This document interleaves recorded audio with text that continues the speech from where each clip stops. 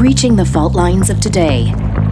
Welcome to Reform This with Dr. Zuhdi Jasser on the Blaze Radio Network. This is Dr. Zuhdi Jasser. Welcome to another episode of Reform This on Blaze TV's podcast network.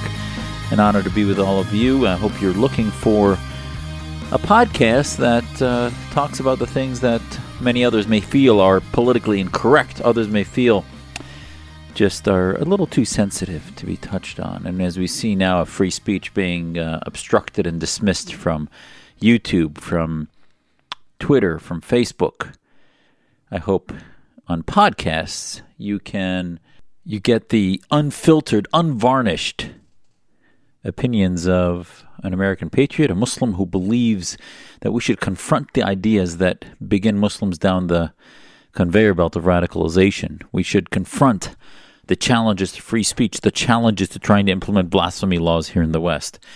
Week to week on Reform This, you and I together can confront those issues.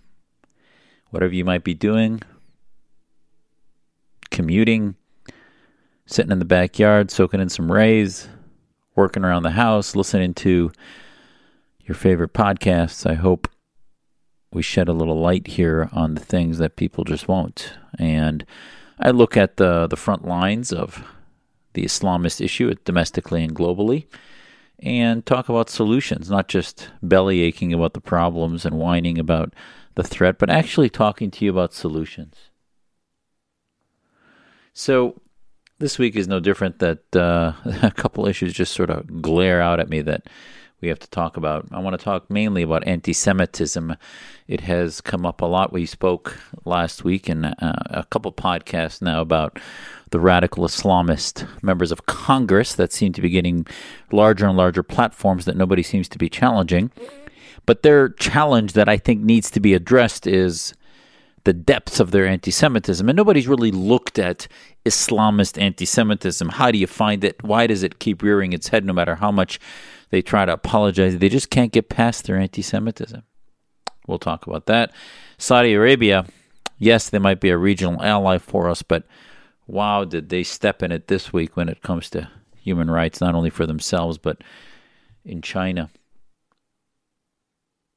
So, and a few other things we'll talk about. I want to start with the free speech issue. That's one of the reasons it was top of mind as I talked about my podcast. You know, Tommy Robinson, who I haven't talked about much, but certainly has had his issues, and I don't even want to go into what his issues are and what his comments are, because I want to have them in front of me to be able to talk to you about the substance of them and why they should not be banned. And at the end of the day, I think that the free speech Bill of Rights for the internet, for online, for social media, needs to be brought to the forefront of our global agenda. Global agenda for freedom needs to be about a free speech Bill of Rights, because this week, Tommy Robinson was banned from social media, and then anyone that had also posted I think it's a Panorama documentary, which, by the way, was a BBC documentary that he posted, was also banned. Raheem Kassam from Breitbart, the London chief editor, and a number of others also found their Facebook accounts locked out. So regardless of what you think about Tommy Robinson, and again, I'm not a fan of his work, but seriously, it is the people who we are not fans of that we should defend, that we should, as Voltaire said, or maybe it wasn't Voltaire, there's a debate as to who actually said it, some scholar in the 19th century, but bottom line is I may disagree vehemently with what you say, but I would die to protect your right to say it. So, at what point did all of a sudden speech become a weaponized factor that you can use any comment that then trickles down to some kind of loosely proven radicalization that then becomes incitement? And this is what the Saudis use to suppress speech. This is what the Islamists use to suppress speech. And they then claim that that's what the conservatives do. They attack the right to say that they are responsible. Breivik's attacks on innocents in Norway, in which he killed children at a school because they found books of anti-jihadists, somehow they became to blame. Seriously, I've got educational material that includes Awlaki, that includes bin Laden, that includes Hitler. Does that then change the fact that I'm a civil libertarian and an American patriot who believes in my Constitution, will die to defeat fascists all over the globe? You read things to understand them. The art of war is knowing your enemy. So, obviously, you can't. That's for people who are peaceful. People who are violent, what they read, they'll find whatever they want out of what they read. They will find excuses for their own psychopathology, demonization, and militarization of their ideas through whatever they want to read. And the left seems to conveniently ignore when militants who shoot up schools end up being found to have very liberal origins. So, Tommy Robinson's case, I think, is a case that's sort of starting to show that we're seeing people like Michelle Malkin, we're seeing people like other conservatives that are being shut out of social media to have their accounts locked out without any explanation. And this is the other thing, is your account gets locked. Who do you call? You put a help request on the little eye at the corner of your social media screen, and that somehow that's supposed to be a response? Who do you end up talking to? Some little intern that happens to be working in the summer job for Facebook or for Twitter? We can then respond by getting mad and getting our followers to exclaim disgust. Remember when Loomer and her videos, as much as you may have found some of the things she did irritating, they were also often brave and courageous. She was removed and deplatformed from Twitter. Now, the Ramadan Foundation, using the name of our most religious month of the year in the Islamic calendar to name themselves, posted that they welcomed the decision by Facebook to ban the well-known fascist Tommy Robinson from the platforms of Facebook and Instagram. I can reveal, this is what Mohammed Shafiq, the CEO of the Ramadan Foundation, said, I can reveal that I recently held meetings with Facebook representatives in London to discuss the concern of the British Muslim community. This guy was speaking for the Muslim community. That Tommy Robinson's continued presence on social media was leading to further radicalization of his supporters and brainwashing them into supporting his racism toward all Muslims. I want to thank Facebook for their action in banning this individual and their promises to taken down. Serious action has been taken against hate speech whenever it comes from. Do these idiots realize, do these Islamists realize that same logic could be used to ban the Quran?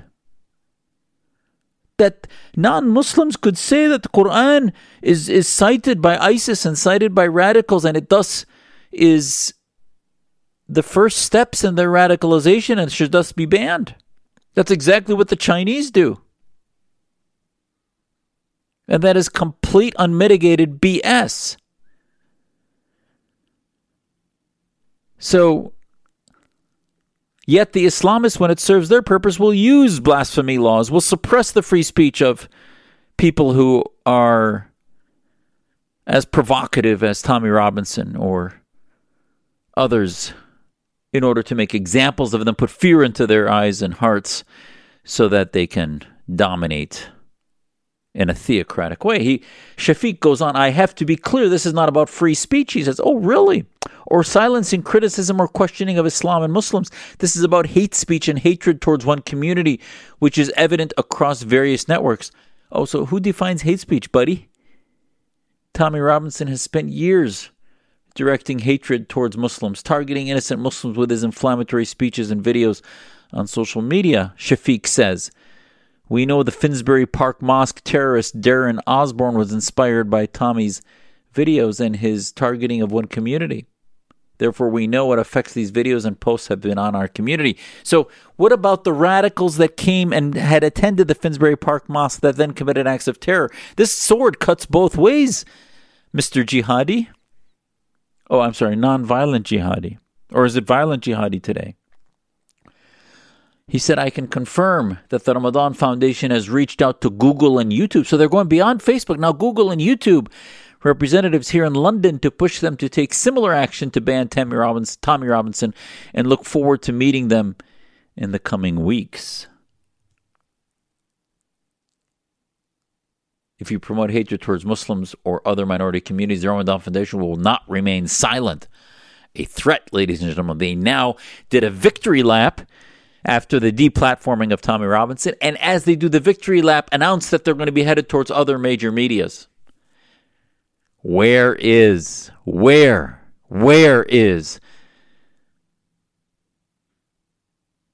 our internet Bill of Rights, free speech Bill of Rights? We need it now.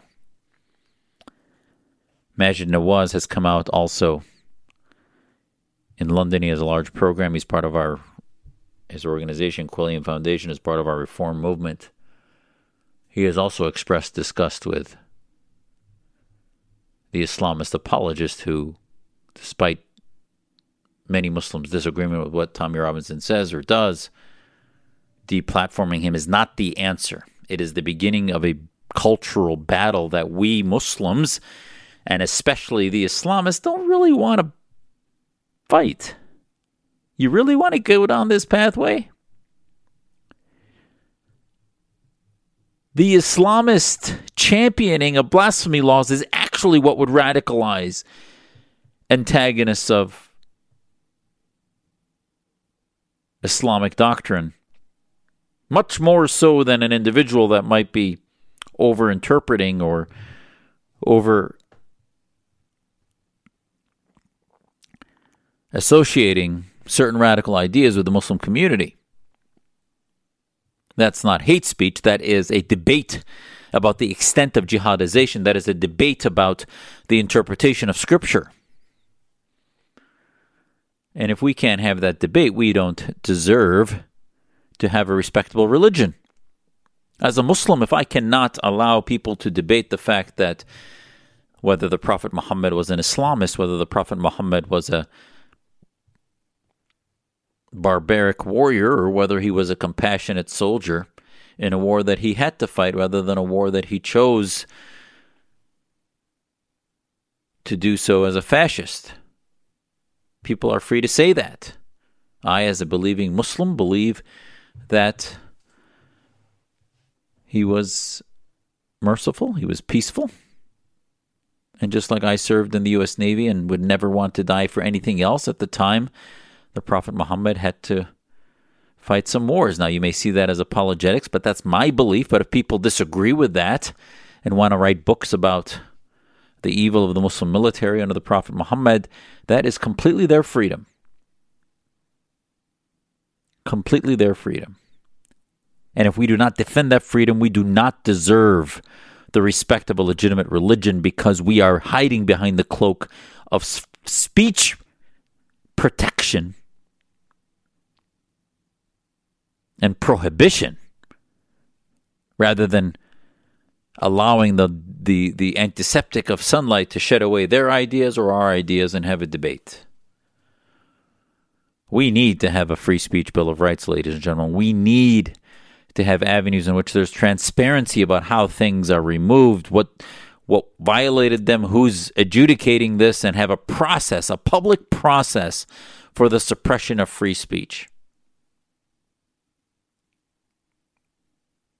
When you take away someone's driver's license, and that's what this is.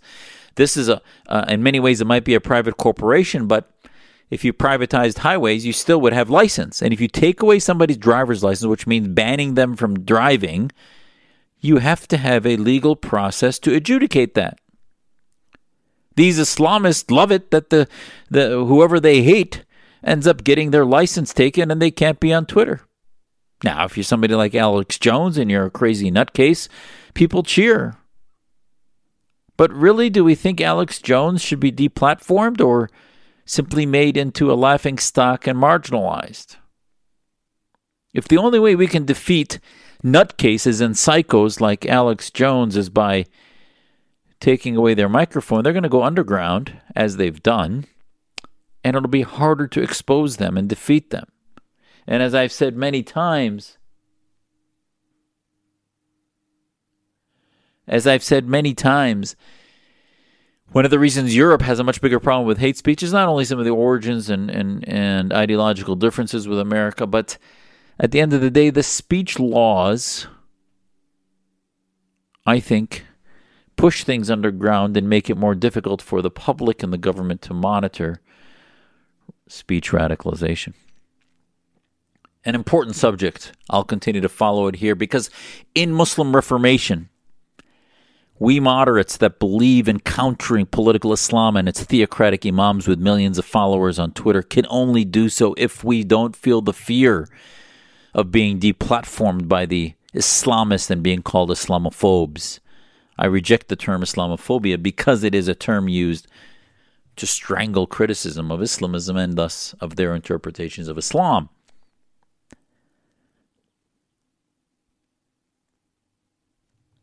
So,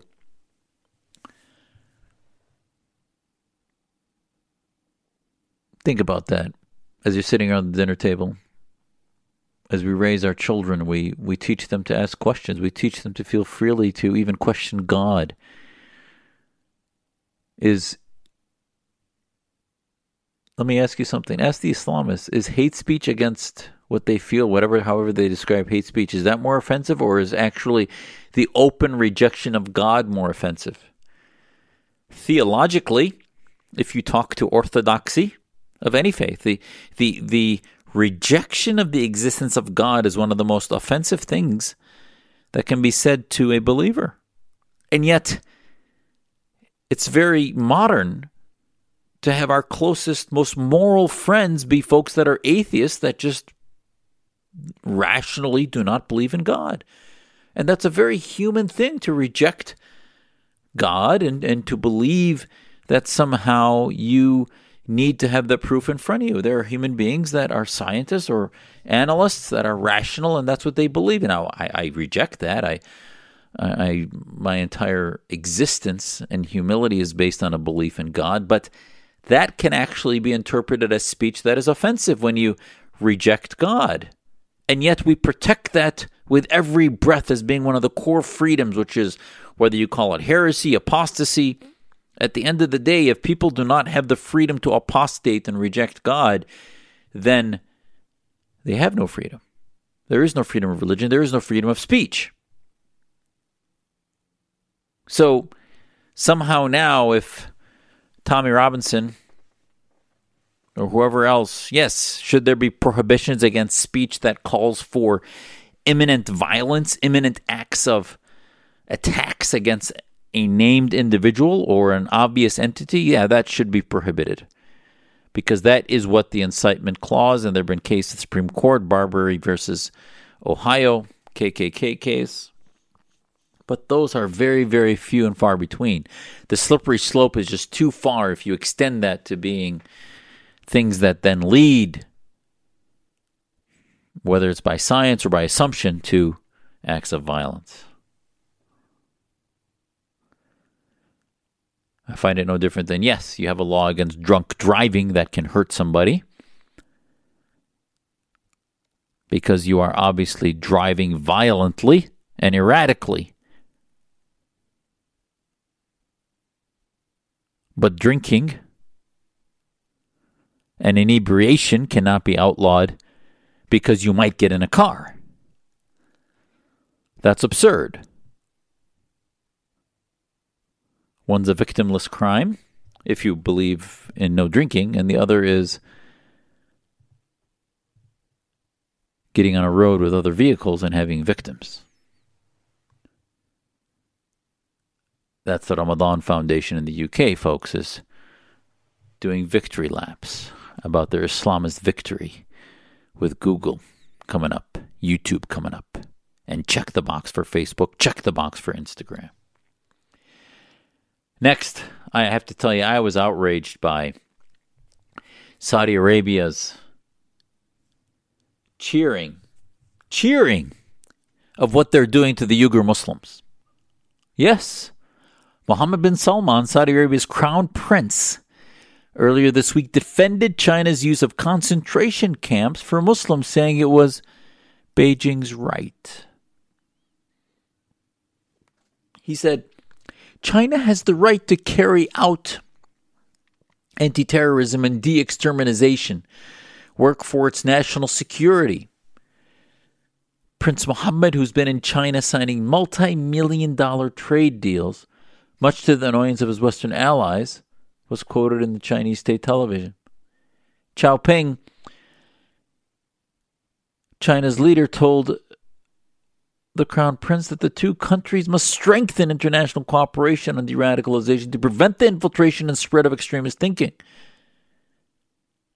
Salman said Saudi Arabia's Crown Prince on Friday defended China's use of concentration camps for Muslims, saying it was Beijing's right. He said it twice.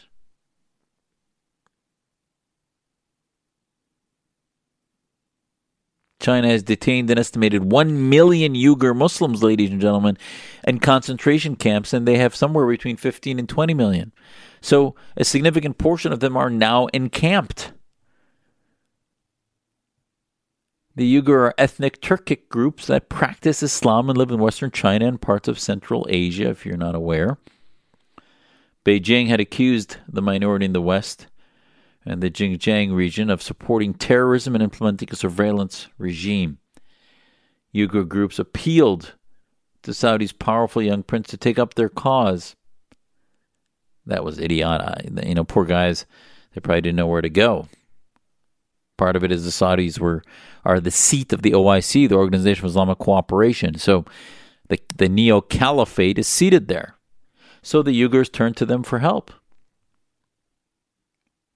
Now, that was probably not a smart thing to do, but okay, so if the Chinese think they're Islamists, which I would be concerned about if they were turning to Saudi Arabia, but by the way, the Chinese fascists, communists, got the Saudi king, the theocrat, autocrats to side with their government rather than with their own faith community. Muslim leaders have so far not broached the issue with China, which has in recent years become an important trading partner with the Middle East. And that's the issue. It's all about monies. It's all about trade. It's all about filling their coffers. It doesn't matter about their own people. It doesn't matter about the concentration camps. The fact that they're not even released until they reject Islam. They're forced to eat pork. They're forced to rip pages out of the Quran. They're forced to do things that are obviously anathema to being Muslim.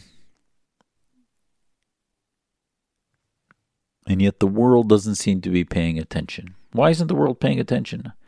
And I have to tell you that I think this opportunity now with President Trump trying to put more pressure on China as he puts more pressure on North Korea, and North Korea even continues to exist because they're given some bypass and sanctions from China.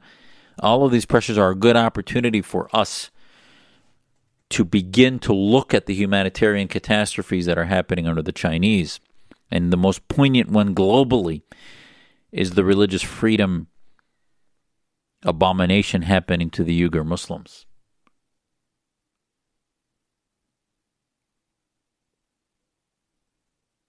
But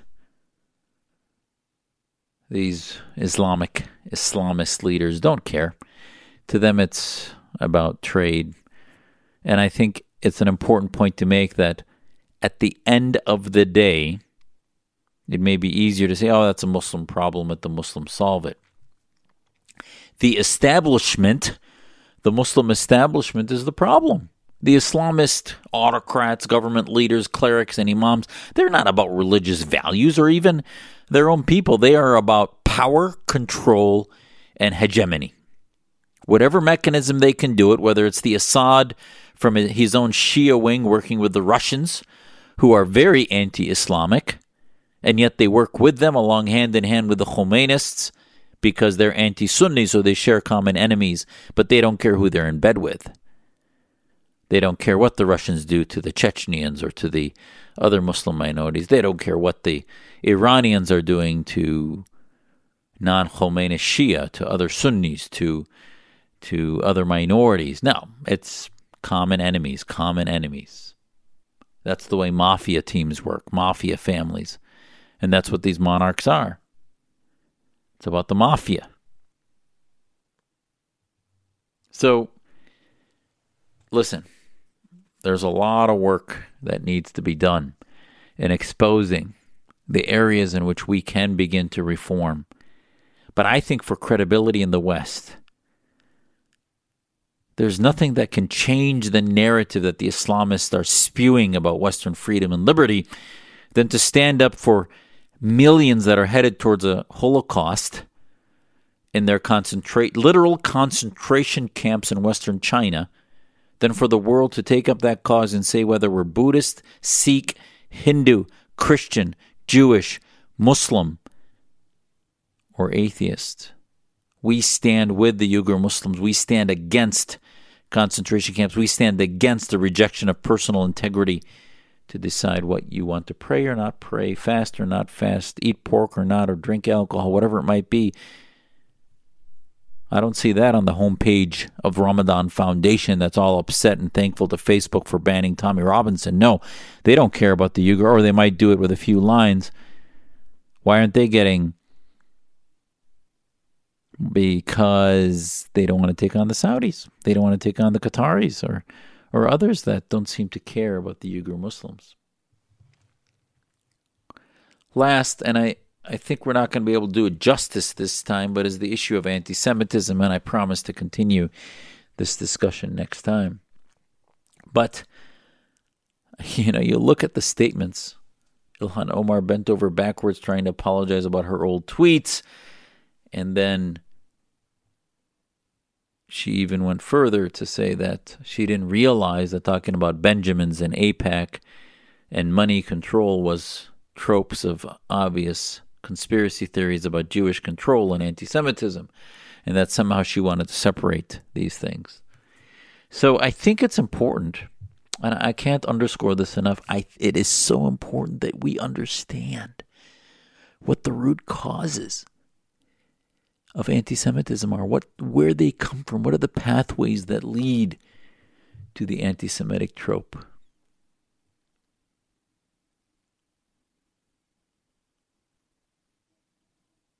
Just a few days ago,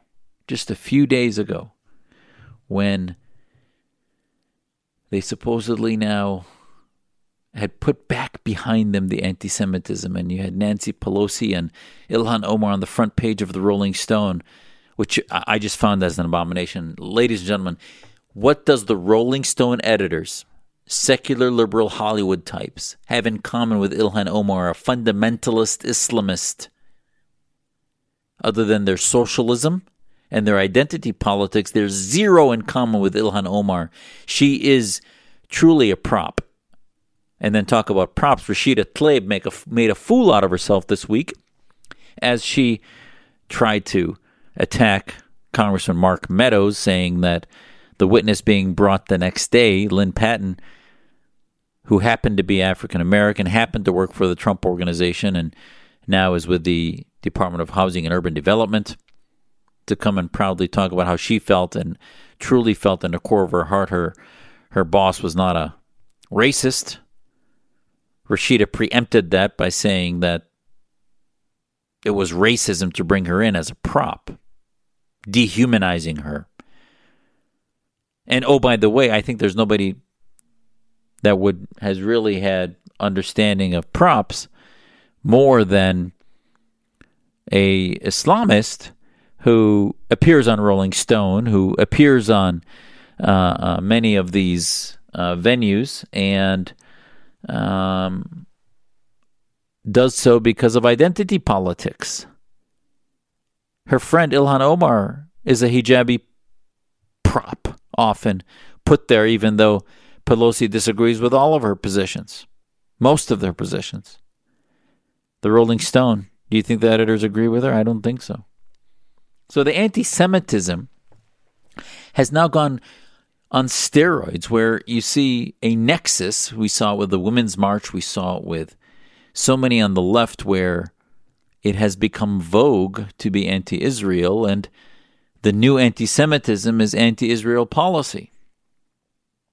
Absolutely, you can disagree with a state's policy, but when it's blanket and when it doesn't even recognize the legitimacy of that state, doesn't recognize its democratic processes, but talks about it as if it's one entity, ignores the reality of the diversity of a debate between Likud and Labor and all the different parties, that is racism. And yet, even after all the tweets from weeks ago, Rashida Tlaib and Ilhan Omar get up at Busboys and Poets in Washington just a few days ago and say, Ilhan says, what I'm fearful of, because Rashida and I are Muslim, that a lot of our Jewish colleagues, a lot of our constituents, a lot of our allies go to thinking that everything we say about Israel to be anti-Semitic because we are Muslim, she explained. To me, it's something that's becomes designed to end the debate, because you get in this space of, yeah, I know intolerance looks like, and I'm sensitive when someone says the words you used and resemblance of intolerance. And I'm cautious of that, and I feel pained. But it's almost as if every single time we say something, regardless of what it is we say, we get to be labeled something. And at the end of that discussion, because we end up defending that, nobody ever gets to have the broader debate of what's happening with Palestine. So it's a conspiracy theory again, ladies and gentlemen. These people cannot get beyond, and I'm saying these people, I'm talking about Islamists. The Islamists cannot get beyond their anti-Semitism, their collectivization, and their tropes about dual loyalty and all this other complete bigotry against the Jewish community and their hate for America, because they tie their bigotry against the Jewish community to their hate for America. The two feed off one another. She then went on to say, so for me, I want to talk about the political influence in this country that says it's okay to push for allegiance to a foreign country. There it is again. The dual loyalty crap. So, the anti-Semitism, I testified to Congress about Islamist anti-Semitism, and the network is deep. The ideologies are deep. Many scholars have written texts about the anti-Semitism of political Islam, connecting it to interpretations, especially chapter 5 in the Quran, that has some pretty strident things that are said about the Jewish community. And Muslims have to come to terms with that. We need to understand, reinterpret it, and have a conversation, a frank, honest conversation about what those passages mean when it talks about going to war with that Jewish tribe that's identified, when it talks about the Jewish community in a collective way in some points. And then to say that and a few other passages, and then tons of passages in the Hadith, which are the discussions of the Prophet. Hamas's doctrine, which says kill a Jew behind every stone, doesn't even come from the Quran. It comes from Hadith. Try yourself, ladies and gentlemen. Pull that Hadith that says kill a Jew behind every stone, which I reject. I do not believe the Prophet Muhammad ever said that, but that's the way to reform it. Is one way is to say it's not legitimate. So I don't believe that's legitimate. And many scholars agree, some disagree. Especially the Saudi Wahhabis, the Al-Azhar Salafi Jihadis believe that's a legitimate passage. But if you don't believe it's legitimate,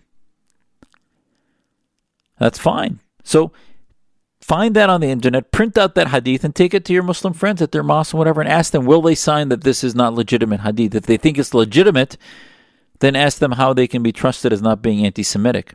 Ask Ilhan Omar next time on CNN or MSNBC, instead of fawning over her courage and her hijab, ask her what she believes about the hadith that says kill a Jew behind every stone. What does that mean to her? And then you take the clerics that each have millions of followers on Twitter, and they give sermons about Holocaust denial. They give sermons about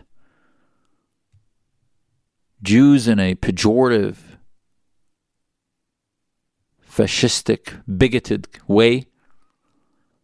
Out of the top 20 Twitterati in Saudi Arabia, 14 or 15 are clerics that have pretty hateful sermons that they give, many of them. So next week, tune in, ladies and gentlemen. I'm going to continue this conversation and talk about the infrastructure of anti-Semitism in theology and what we need to confront and how we confront it as Muslims who love our faith but want to come to terms with beyond tolerance into true pluralism, not only in dealing with our Jewish brothers and sisters, but with all faiths, and with recognizing the strong alliance with the State of Israel, the belief in the State of Israel, the fact that the Quran, the only state recognized even in the Quran itself, is the State of Israel. So, a lot to talk about. And as always, it's an honor to have you listening. Hope the rest of your day goes beautifully. Stay strong. Tell your friends about our podcast. Go to blazetv.com podcasts and /podcasts and or go to iTunes, SoundCloud, and look up Reform This. Please tell them to share, to subscribe, because this is the place where we breach the nexus between the East and the West, between the Islamist world, the Muslim majority world, and with freedom and liberty here in the West. This is Zuhdi Jasser on Reform This. Reform This with Dr. Zuhdi Jasser on the Blaze Radio Network.